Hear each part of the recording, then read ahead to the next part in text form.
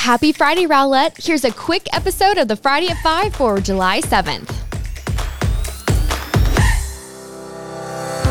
You know, there's honestly not much to say this week besides the highlight of this week had to be our incredible fireworks on main event that happened on Tuesday. And I just want to give a quick shout out to everyone who made this fun and safe for the whole family. We had Emerald City Band out there, we had Summer Dean, we have the Live 80 Band, we had an incredible fireworks show, so many fun vendors, kids areas galore. I mean, it was a sight to see, wasn't it, Drew? Absolutely. Those fireworks, wow.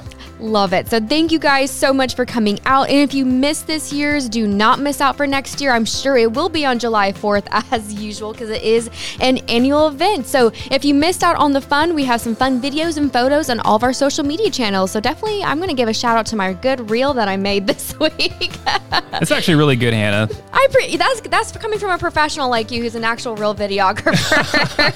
So anyway, go check that out if you missed the highlights, and we hope to see you next year. And in more important news, heads up, tomorrow, Saturday, July 8th, Miller Road will be closed on both eastbound and westbound from the Miller-Chesa Road intersection to Chardonnay Drive. The road closure will start at 7 a.m. and reopen upon completion, which is expected to be around 7 p.m.